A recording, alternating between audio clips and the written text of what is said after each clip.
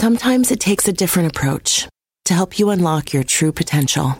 With Capella University's game-changing FlexPath learning format, you gain relevant skills you can apply to your career right away. Earn your degree from an accredited university and be confident in the quality of your education. Imagine your future differently at capella.edu. Capella University is accredited by the Higher Learning Commission. Learn more at capella.edu/accreditation. They say plants like music. Yeah, no, like really, they respond to the vibrations of it, which means that this playlist you're listening to, the plants are too. You know what else plants like? Organic soil from Miracle-Gro. It's made with all the best stuff like wood fiber and compost. Plus, it's OMRI certified organic, which officially means it's made with superior ingredients. And when you give your plants the stuff that makes them happy, they won't judge you on your iffy playlist. Hear that, plants? So go ahead and give them Miracle-Gro.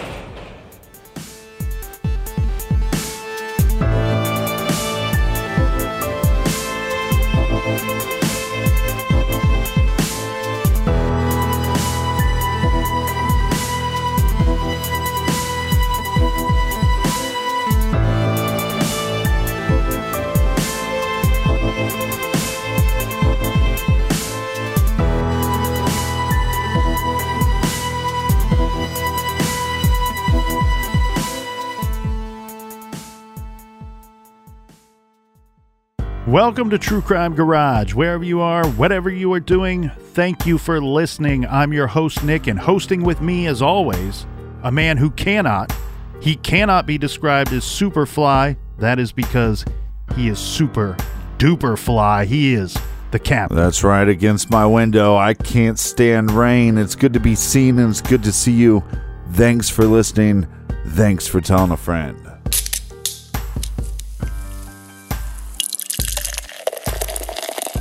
Today we are drinking Hopsecutioner by the Terrapin Beer Company. This is a killer IPA that earns its name by using 6 different types of hops while still remaining an aggressive, well-balanced beer. And today we're all hopped up thanks to our garage friends. First up, how about a cheers to Robin in Rupert, Idaho? And a big shout out to Why Don't You Come On Over, Valerie in Dallas, Texas. I'm the same boy I used to be. There, Captain. Mm-hmm. Next up, we have a shout out to Hoda and little Layla in London. Layla. And a nice jib goes out to Jennifer in Sylvania, Ohio. And here we go, Captain. We got a cheers to Casper in San Antonio, Texas. And last but certainly not least, we have Katie from Alton, New Hampshire. Thank you to everybody for helping us fill up the fridge for this week's shows. If you want to help us out with next week's show, go to truecrimegarage.com and click on the donate button. While you're there, sign up on that mailing list. The captain was nice enough to offer up some discounts to our store from time to time. You don't want to miss out on that. Yeah, randomly I'll just go, hey, 10% off today if you're on the mailing list. Or, hey, 20% off all week if you're on the mailing list. But if not, you snooze, you lose. But while you're at the website, if you're looking for any of the music for the show, we have a new tab. Just click on music, and we have a bunch of the songs, the theme songs, and the bumper music, if you will, for the show at True Crime Garage. And that's enough of the business. All right, everybody gather around, grab a chair, grab a beer. Let's talk some true crime.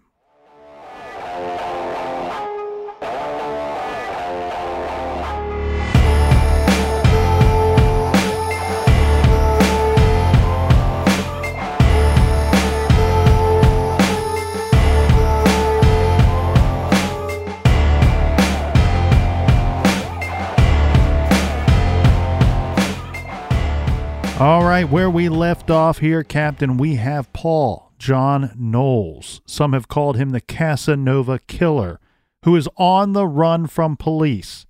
He escaped from his detention cell, and he's been on the run ever since. That was in late July.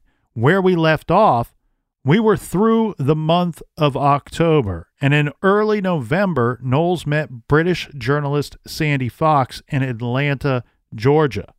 Eventually, the two parted ways. But Knowles picked up an acquaintance of Fox's, this is Susan McKenzie, and demanded sex from her at gunpoint.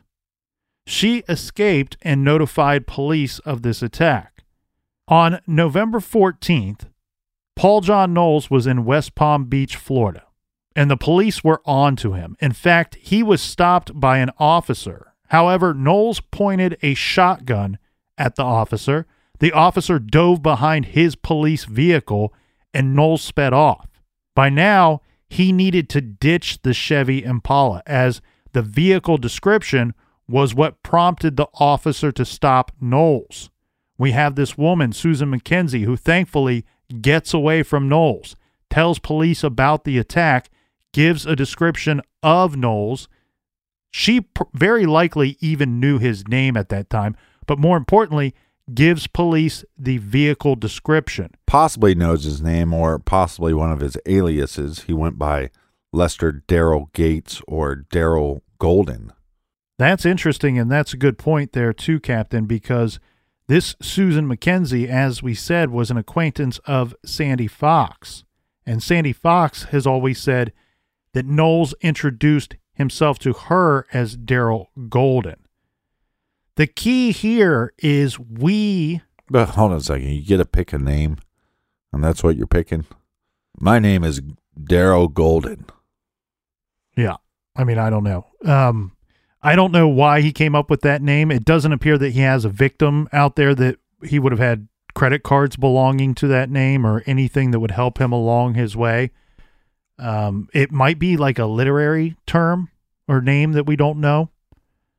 Be interesting if anybody had some further thoughts on that. But what we have here is that Knowles has to get rid of this Chevy Impala, because that is what is stopping him from fleeing the area. He's going to keep running into trouble with the police if he continues to drive this vehicle around. What he does, desperate for another vehicle to flee the area, Knowles breaks into the home of 31-year-old Barbara Tucker. There were 3 people in the house at the time that he broke in. He ties 2 of them up, and then he kidnaps Barbara Tucker at gunpoint. He robs the house, and he drives off with her and her Volkswagen. Right, but here's what the problem with these spree killers are, is because they're killing to get to their next location or to keep running, they have to keep leaving evidence behind. So now he has a new vehicle and new victims, but he's leaving the old vehicle behind. It's the old trail of breadcrumbs. What happens here, Captain, is one of the people tied up that he left at the home eventually is able to free themselves. They call in this abduction, right? This man broke into the home, tied us up, took one of us, Barbara Tucker, 31-year-old Barbara Tucker, took her vehicle. Mm-hmm. Police show up on the scene. They're trying to figure everything out. One of the first things that they notice is that Chevy Impala is parked near Barbara Tucker's place. This was William Bates's Chevy Impala from Ohio. Right. So the terrifying thing here is police aren't going into this going, we don't know what happened. They're going, holy shit, we know what happened. We know who's responsible for this. This is a very dangerous man. There's a killer on the road, and we know that because he keeps dumping these homicide victims or missing persons victims' vehicles along the way when he snatches somebody else and takes their vehicle. Right, so they know what he's capable of, and I'm sure, like you said, these devastating crime scenes where it looks like an animal went through or a man possessed, I'm sure those rumors are getting around to law enforcement. So not only is he a dangerous man, but this guy could turn into a psycho pretty quickly.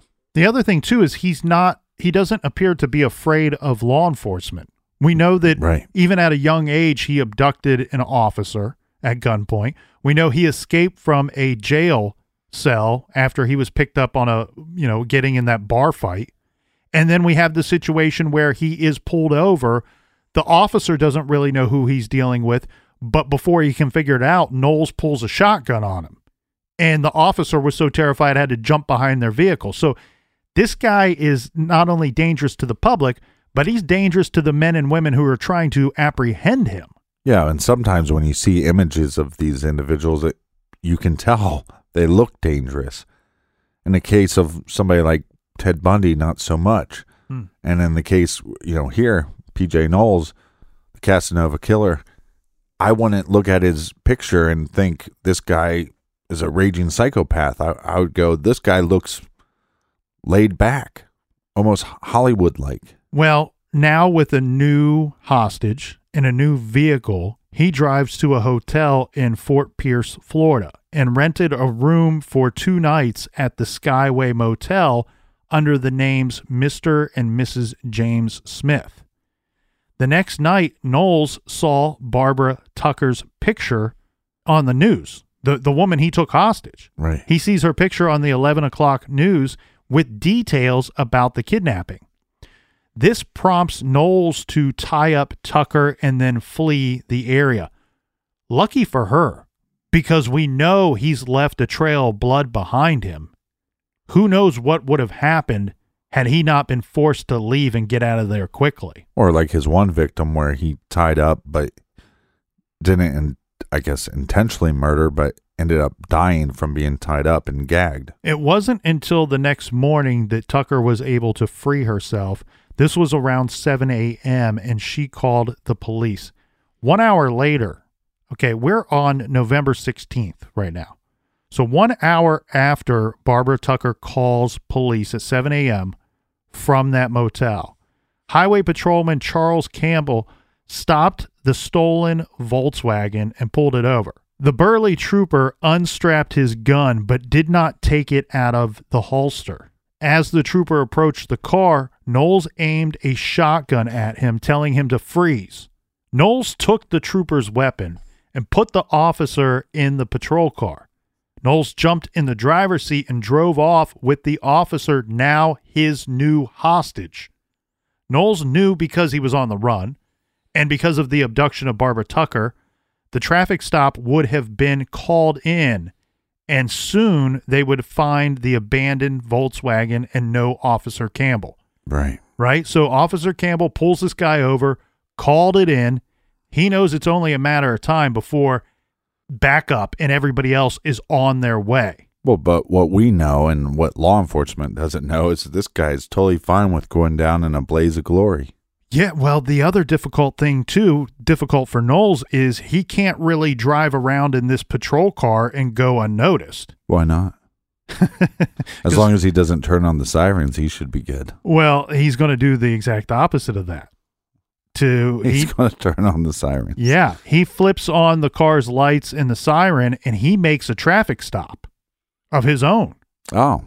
He pulled over a blue Torino. Driving the vehicle was 29-year-old businessman James Meyer. Knowles handcuffed Officer Campbell and Meyer together in the back seat of the Torino and drives off in this new vehicle now. This time leaving the patrol car abandoned on the side of the road. One thing that's terrifying about this situation is that there were several eyewitnesses. He just did this in broad daylight in front of a whole bunch of other cars. Yeah, it's like, again, it's that transformation into complete, utter psycho.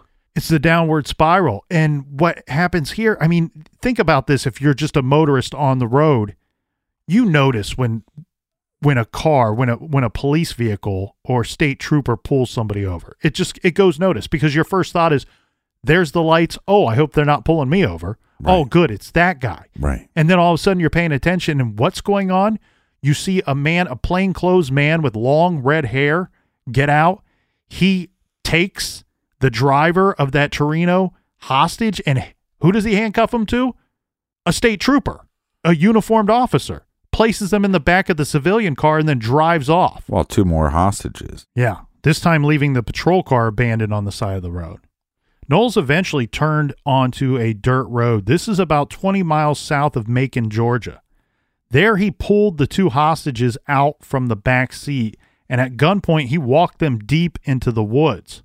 He sat them down at a tree which he selected at random, and he shot each of them at very close range in the back of the head. Yeah. Sadly, James Meyer was just 29 years old, and he was returning home to his family in Delaware from a Florida business trip. He was killed, And then a hero, just doing his everyday job to serve and protect, Trooper Charles Eugene Campbell of the Florida State Patrol was killed as well. End of watch, November 16th, 1974. The two captives were shot in an act of senseless, cowardice, cold-blooded murder with Officer Campbell's service weapon. Knowles once again took off. Police all over the area were setting up roadblocks.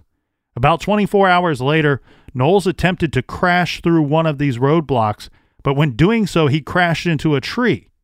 He jumped out of the vehicle, firing shots at the officers, and the officers returned fire as Knowles fled on foot. One of the officers, however, managed to shoot Knowles in the leg, but regardless, Knowles got away. Bloodied, Knowles ran from police deeper and deeper into the woods. Well, at least they hit him, because I think that's at least if you can hit him on some level that he's injured, he's going to have to get help at some point. Well, and luckily he didn't end up shooting any of these officers while he's running from the area. Eventually, Knowles was cornered. This was the following day by 27-year-old former Vietnam War veteran and hospital maintenance worker David Clark. He's armed with a shotgun, and there's a couple different stories for this, and I always find this interesting, especially when you go back to these older news stories. I mean, we're sitting here talking about stories from 1974. Right. When something later becomes headline news, none of these previous stories were headline news. It's always interesting to me how then later you get a couple different versions come out. And you don't know if maybe they're putting a little lipstick on the pig, dressing the story up a little bit, making it sound a little more theatrical, a little more Hollywood.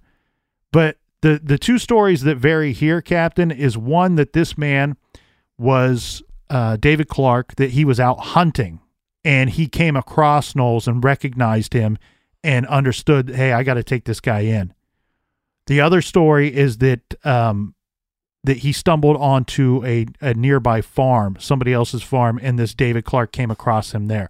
Right. Regardless of what the story is, the one that I tend to believe, and I'm going to roll with here because I think it would make for a better part in our little garage story that we're telling here.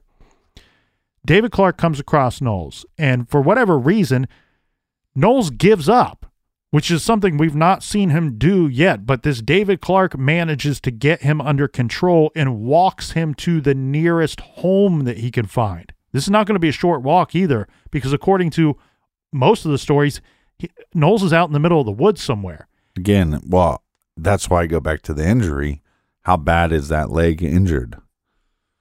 I don't know, because it seems like Knowles was making pretty good time, that he was making a pretty good pace for himself along the way, because what we would later be told, the short of it is Clark takes him to this nearby house where a phone call is made to the police, and eventually Knowles is apprehended by police in that manner. They state that Knowles was outside of the perimeter established for the manhunt, and it would be very likely that Knowles would have escaped and that he would have been on the run after this. Yeah, but he still has a bullet if it were in his not leg. For the actions of the local citizens there. I don't know for certain if there was a bullet in his leg. I mean, you can get grazed. I don't have a good description of the injury suffered by Knowles, but based off of everything we know that he did along the way, you hope he was hurting as bad as possible. Well, yeah, and it's, I think, surprising. They know that this guy, they know Knowles is a fugitive, but on top of that, we know he killed two men for certain, and one is a police officer. So the fact that they didn't just, instead of picking him up, they just didn't put one in his head right away. Judge, jury, done. Yeah, so we're going to have Knowles sitting in a jail cell for about a month, okay? This guy now is big news. He's headlines now. because now we have this guy that was on the run, fugitive on the run. We know he's killed several people along the way. When they were bringing him in, there were people lining up on the sides of the streets who just wanted to get a look at this guy. They wanted to see him transported from the vehicle into the jail. Well, while he's sitting in jail, we have Sheriff Earl Lee, who says that he asked Paul John Knowles how many people he had killed while he was out on the run. And Knowles said, "Do you know how old I was when society put me in prison?" Lee says, "I'm guessing you were 17 or 18. And Knowles replies, 18. And then he wrote the number 18 in the palm of his left hand and held it up to show the sheriff. Mm-hmm. Knowles wrote the name of 7 states: Georgia, Florida, Ohio, Connecticut, Texas, Virginia, and Mississippi, in which he claimed to have killed people. When he was being held, he was being charged with 7 murders, 2 in Florida, 1 in Ohio, and 4 in Georgia." Sheriff Lee would go on to say that he believed that that was Knowles' way of telling him, "Hey, I killed 18 people," by writing that on the palm of his hand and asking the question, "Do you know how old I was when society decided to lock me up?"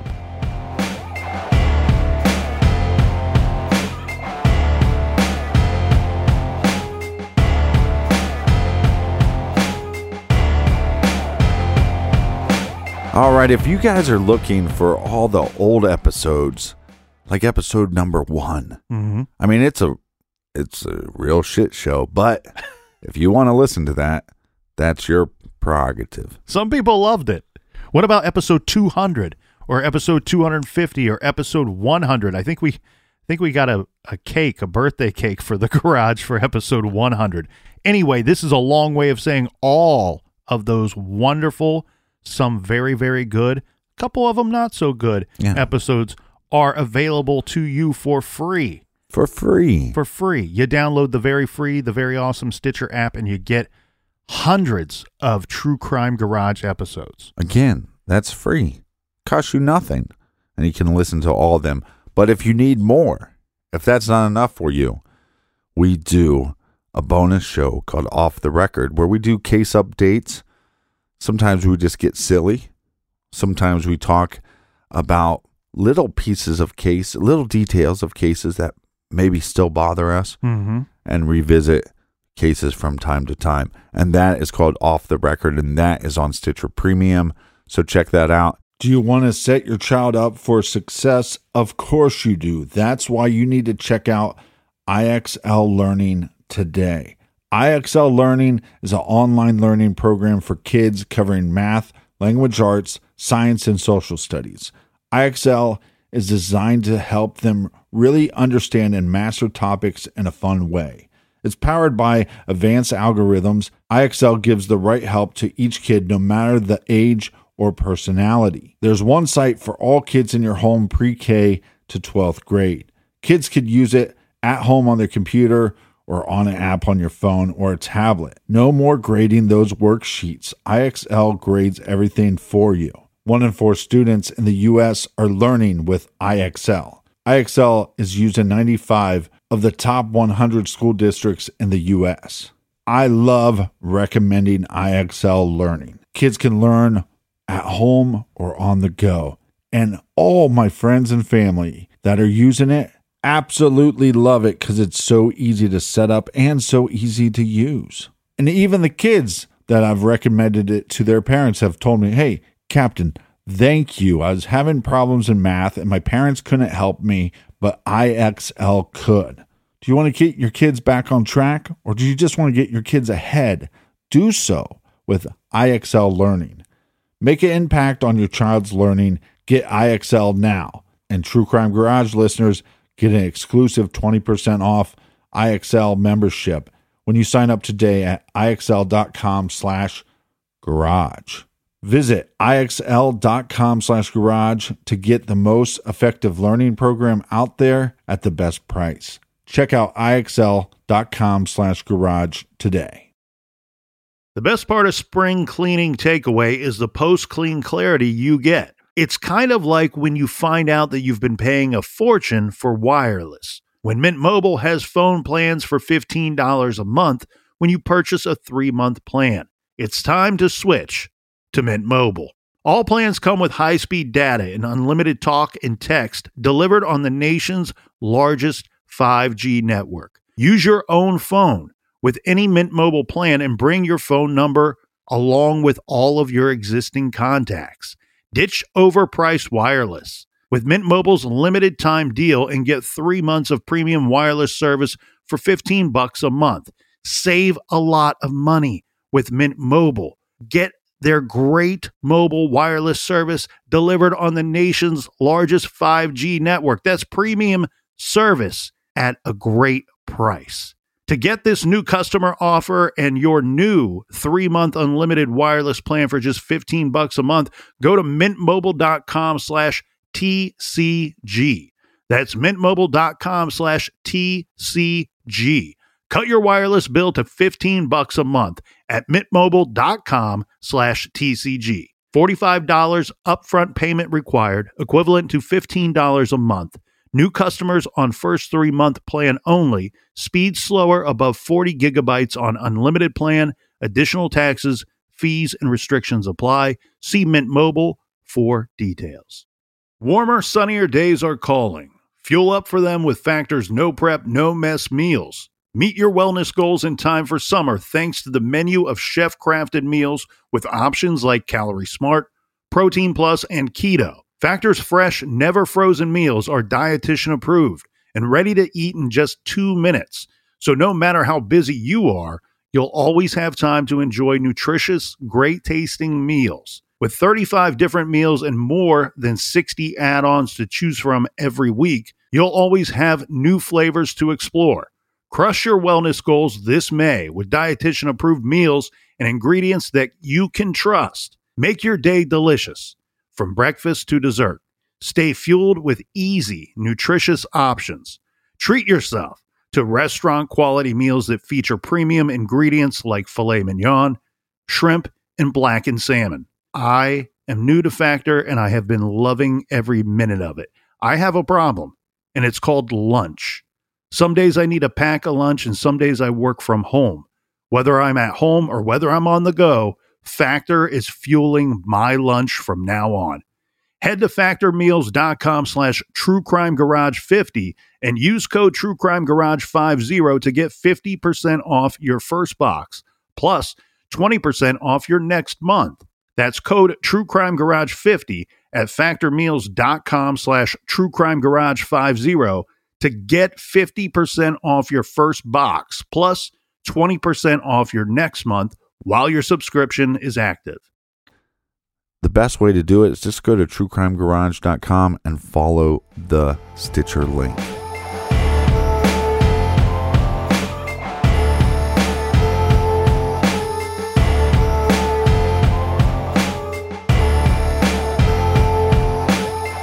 All right, we're back. Cheers, mates. Cheers to you, Captain.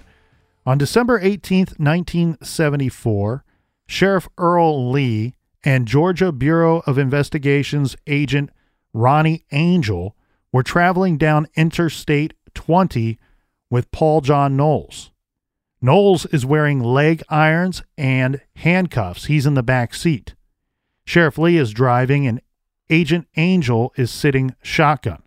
Their destination was Henry County, Georgia, where Knowles said he had dumped the handgun that he took off of Florida State Trooper Charles Campbell, the gun he used to kill both Campbell and the civilian Myers. Remember, he killed both of them in cold blood. Right. Somehow, Knowles managed to pick the lock while sitting in the back seat of this police car. He managed to pick the lock and slip out of the handcuffs, freeing his right hand. Immediately, Knowles went for Sheriff Lee's revolver. Lee is now wrestling with Knowles, trying desperately to not give up his gun and still trying to maintain the vehicle. Lee's gun goes off. Angel reacts almost immediately and fires 3 shots. Angel put 3 .38 caliber bullets into Paul John Knowles. One hit his left temple, one went into his chest, and one entered his back and exited under his left armpit. Knowles died on the scene. Law enforcement, of course, never recovered the slain state trooper's gun. Do you think this is possibly these officers taking the law into their own hands? He killed an officer. Mm-hmm. And I think it'd be real simple. We're going to transport him from one place to another place. We're going to make sure it's pretty easy for him to get out of his cuffs. Once he gets out of his cuffs, we'll shoot him and we'll say he went for your gun. Done and done. So if we are to believe all the stories we're told out of Georgia with the situation of Paul John Knowles, is the way that this story starts off is the three of them are traveling down the interstate because they're going to go and recover this gun that he used to kill two people along the way. Right. One of them being an officer. The thing is, we have Knowles who's sitting in a cell and he's talking, he's opening up. It's not too difficult for law enforcement or what would eventually be the prosecutors to put together a case against Knowles, because you have a weird situation where you have a paper trail, that be it credit cards that were stolen from people that were killed, cars that were stolen from people that were killed and then dumped along the way. You have a paper trail, a blood trail, but they're really piecing everything together. When they're sitting back and looking at it, Captain, they're going, okay, well, we're charging him with 7 murders in, 3 different states? We suspect that he probably killed in 7 states. So how many victims does that put us at?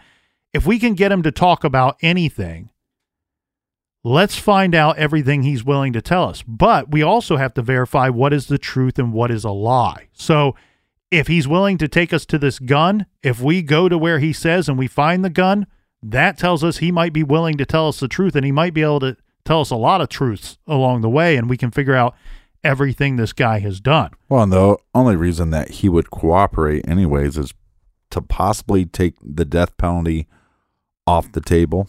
Yeah, that would be a possibility. The other thing, though, too, is keep in mind, I believe, he never said this directly that I'm aware of or that we have on any type of record anywhere, but I really believe that he idolized people like Bonnie and Clyde and Charles Starkweather and people of that nature, people that gained fame through their killings and through their battles with police and law enforcement. And he wanted some type of notoriety for that, be it fame while he's still alive or notoriety after his death. So he might have been willing to talk anyway in that regard because he wants people to know what he did and he wants credit for it. Well, and also to that point, chances of him knowing where this gun would be in a location that he wasn't familiar with doesn't seem likely, even if he is telling the truth or what he believes to be the truth. Yeah, but his motive could have been as simple as, okay, well, let's go look for this gun. I'm going to talk some trash to these officers. I'm going to eventually either wrestle myself free or cause a big enough of a scene that they're going to have to put me down. Then people can romanticize me more, just like I did Bonnie and Clyde and individuals like that. That's a possibility, and I'll get to my thoughts here in just a second after pointing this out, because we do have Knowles, his 2 attorneys. There were 2 attorneys that held a press conference the day after Knowles was shot to death, and they said that Knowles was murdered by law enforcement.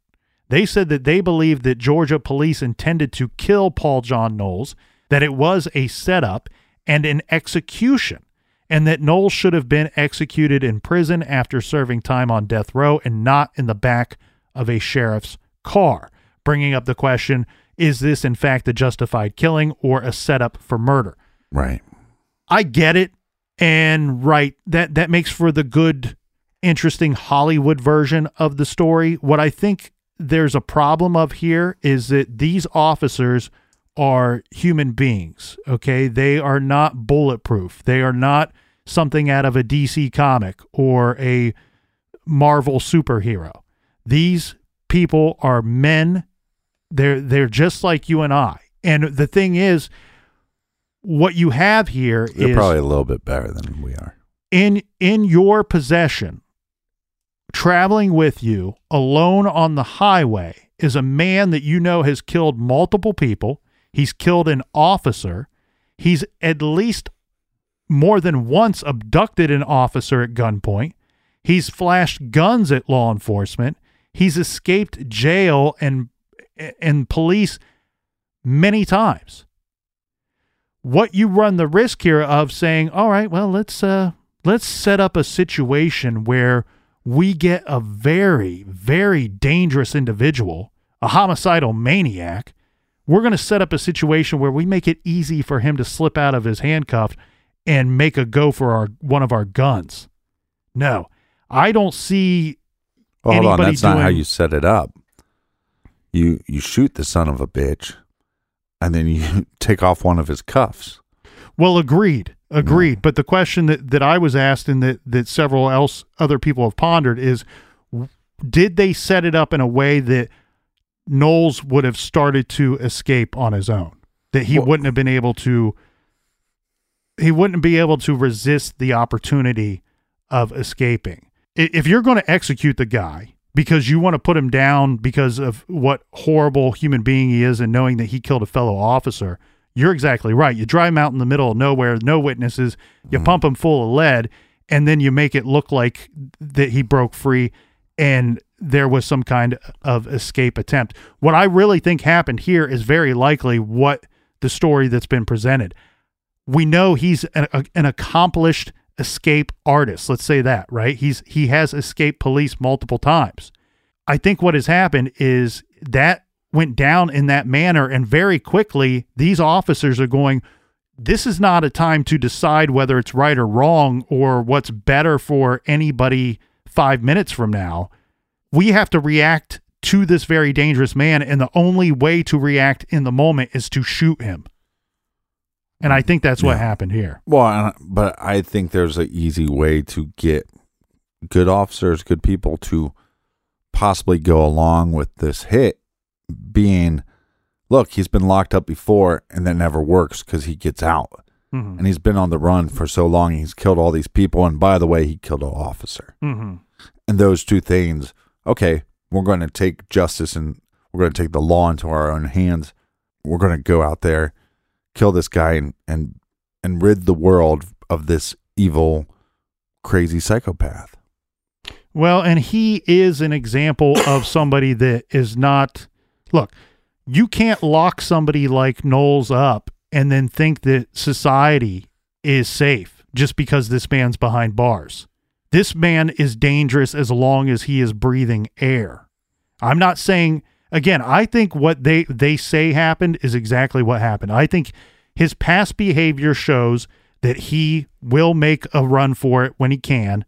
I think he attempted to do so. I think he was willing to kill both officers in the process. They reacted to the situation. They put him down.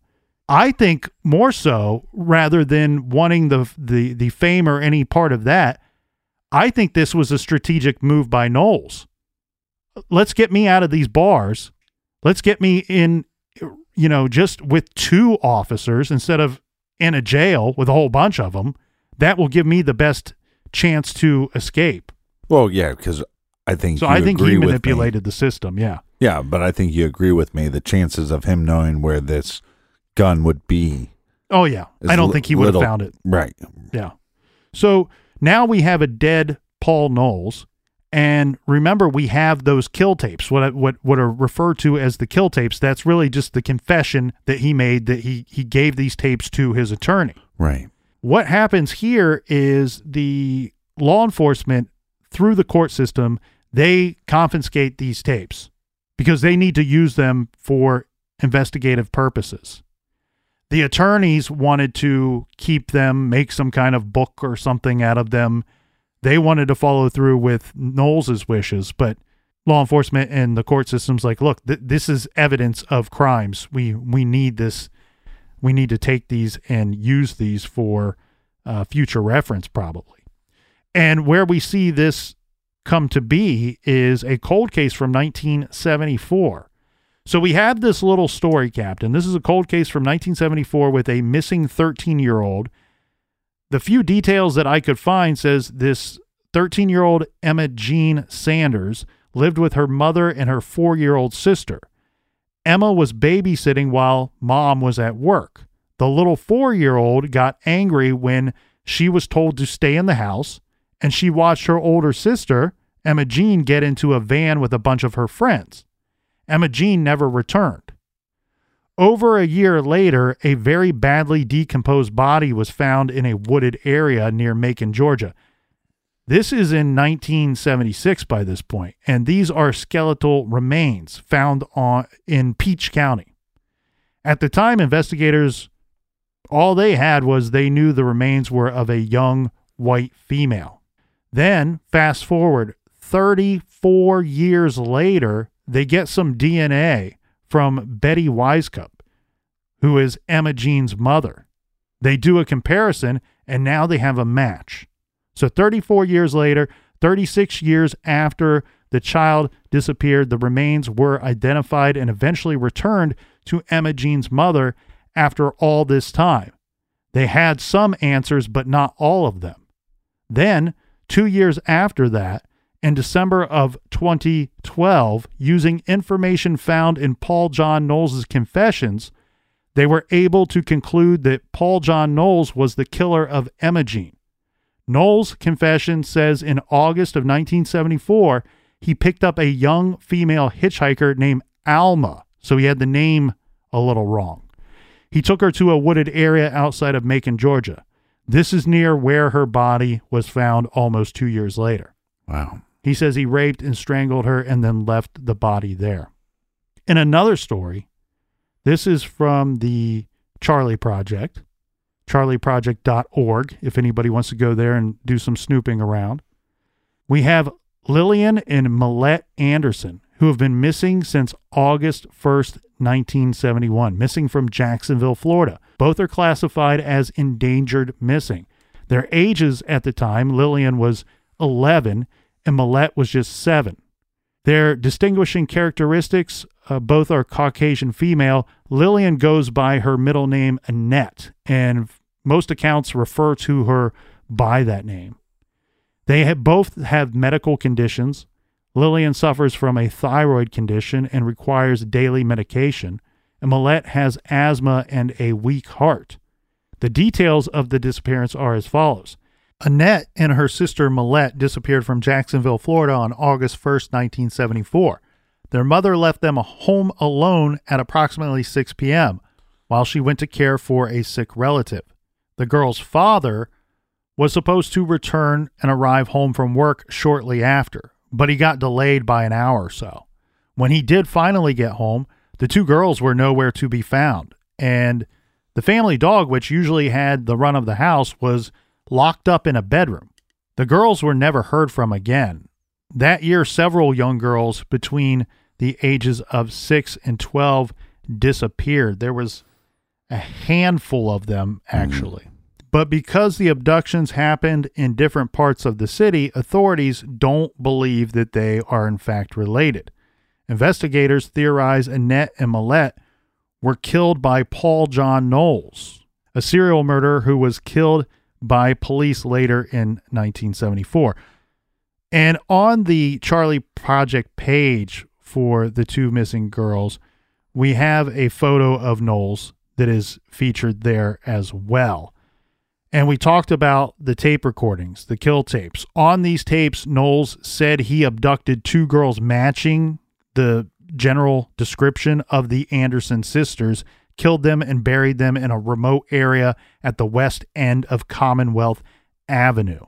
So even though their cases remains unsolved, it's really believed that Knowles is responsible for the deaths of these two young girls as well. Again, we have this individual. Don't judge a book by a cover, because if I was going to cast this guy in a movie just based off of appearance, I'd go, oh, we got the cool, quiet guy in the corner, or possibly the stoner hippie type. That's what he looked like. This guy is beyond vicious. It's amazing that he's not talked about more often. Well, and I I said, hey, go check out those videos, those online YouTube videos of the detective that worked one of the double homicide cases in Georgia. And he said the same thing. He's like, we have all these movies and all these books about Ted Bundy. And you got to keep in mind that area of the country, they're very hyper focused on Ted Bundy because he went down to Florida and killed a bunch of girls. But he says Knowles, in this detective's opinion, he says, was more vicious than Bundy. And he was every bit as dangerous. We're talking about two individuals that are very similar in a lot of ways. Escaping, running, on the run from police, killing while they're on the run. A lot of people, when they're on the run from police, they try to lay low. Not these guys. They're out killing people. They're out making waves. They're out leaving a trail of blood along the way. I felt like running. We do have several books that were written about Knowles over the years. We have Sandy Fox's book, Killing Time, from 1977. I read that one. That's a very good one. I didn't use it for this week's recommended reading, just simply because it's very hard to get your hands on a copy of it. So it's like, what good is it to recommend something that nobody can go out and read? Right. She did a follow-up book to that called Natural Born Killer, which really, that's kind of what Knowles reminds me of. We talked so much about Bonnie and Clyde, Bonnie Parker and Clyde Burrow during these episodes, but he really reminds me a lot of Mickey and Mallory from the movie Natural Born Killers. And so that other book is called Natural Born Killer, In Love and On the Road with a Serial Killer. That was in 2004. I've not read that one, so I can't put my stamp on that one. And then there's another book called One Is Not Enough by Georgina Lloyd. That came out in 1976. The article that we referenced in the trailer was from a series of articles done by Paul Mescal from the Daily News in New York back in this would have been January 1975. And the series was called something like He Killed So Many People He Lost Count. Seems like a long title. Yeah, well, like I said, it was a series, and they used to run those sometimes in the newspapers. Those were always interesting. So there are things out there. There are reference materials and books written about Knowles over the years. I think that a large part of it is when you compare him and Bundy, it's not that one is more notorious than the other. It's just that you have one who had such a brief, short life, and Knowles, who, look, I didn't really spend a whole lot of time, Captain, trying to decipher what happened out on the road that day with those two officers.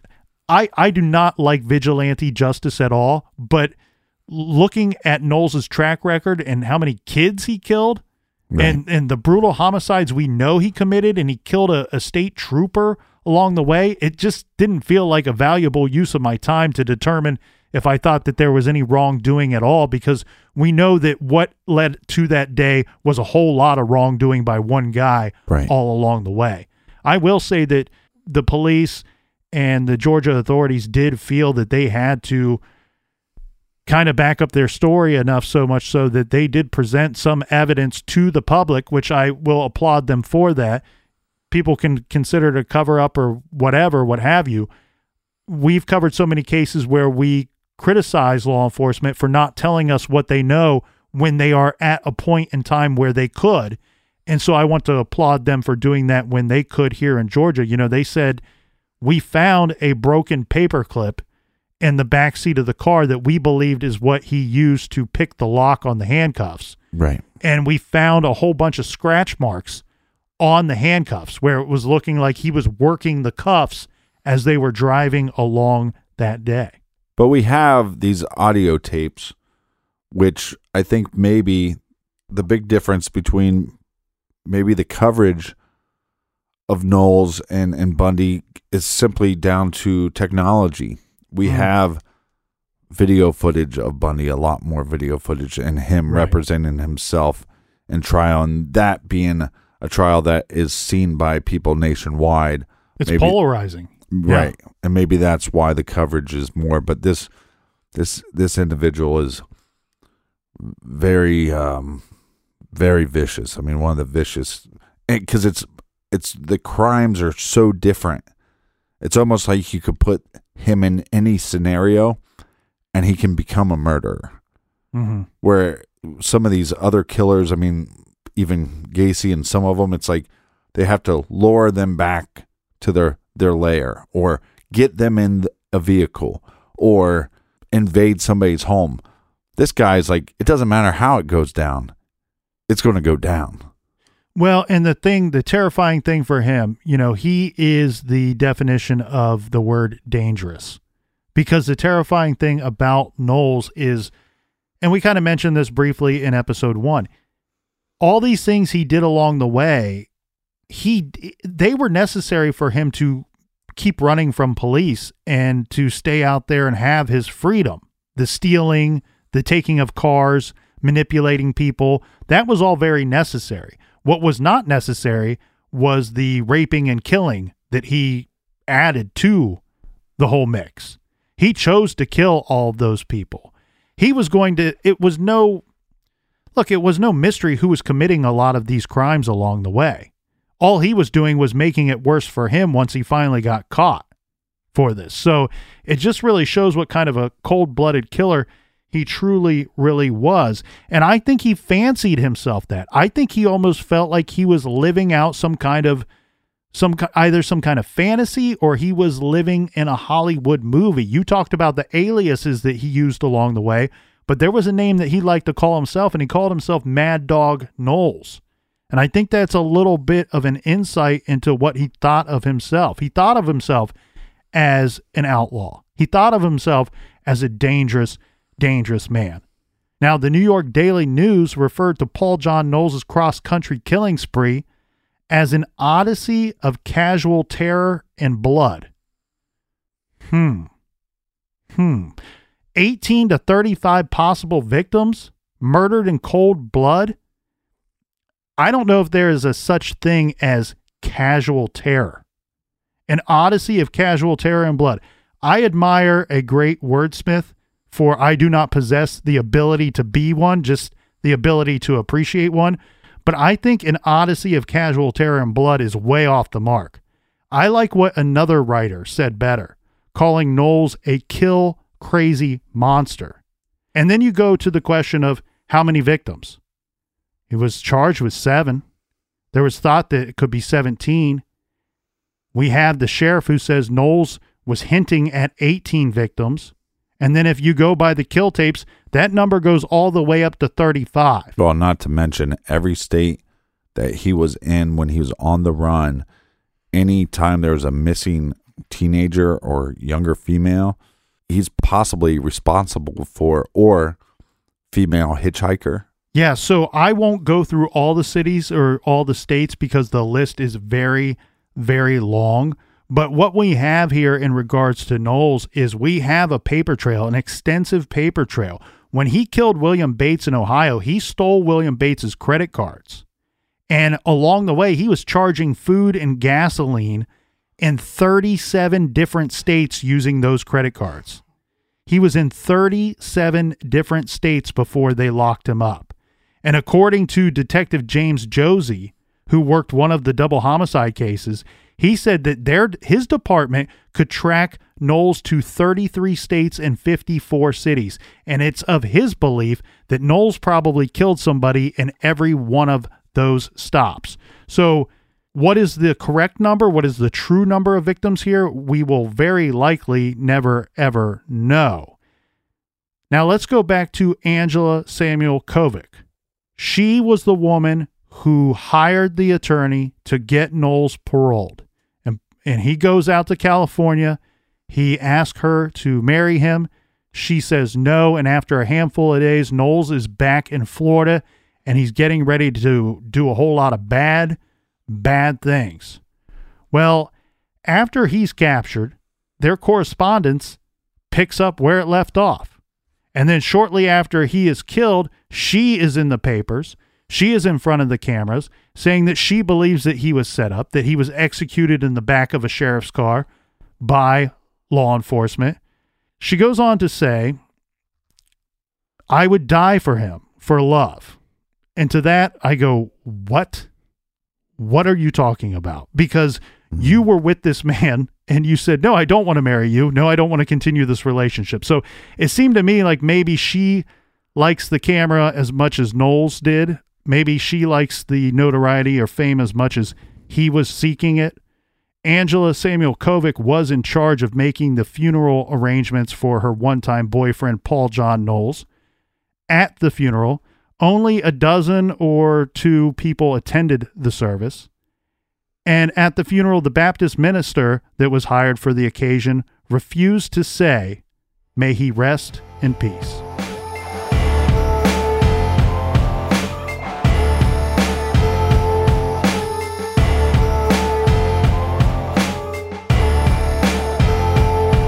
Thank you guys so much for listening and tuning and being a part of the garage. Do we have any recommended reading this week? This week, I am so very proud that we are able to pay homage to one of my favorite FBI profilers, the late, great Mr. Roy Hazelwood.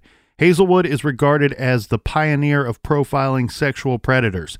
He retired in the 90s and co-authored 2 books on the subject, and today we are recommending The Evil That Men Do, FBI profiler Roy Hazelwood's journey into the minds of sexual predators. Check out that great title and others when you go to truecrimegarage.com and click on the recommended page. And it's available on Audible, by the way, there, Captain. And until next week, be good, be kind, and don't litter.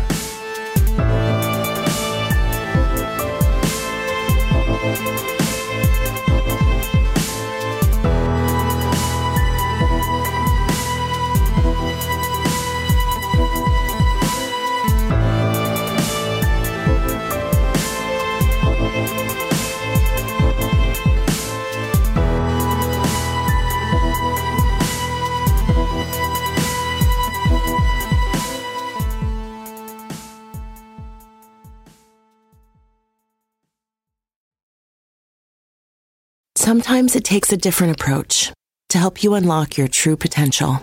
With Capella University's game-changing FlexPath learning format, you gain relevant skills you can apply to your career right away.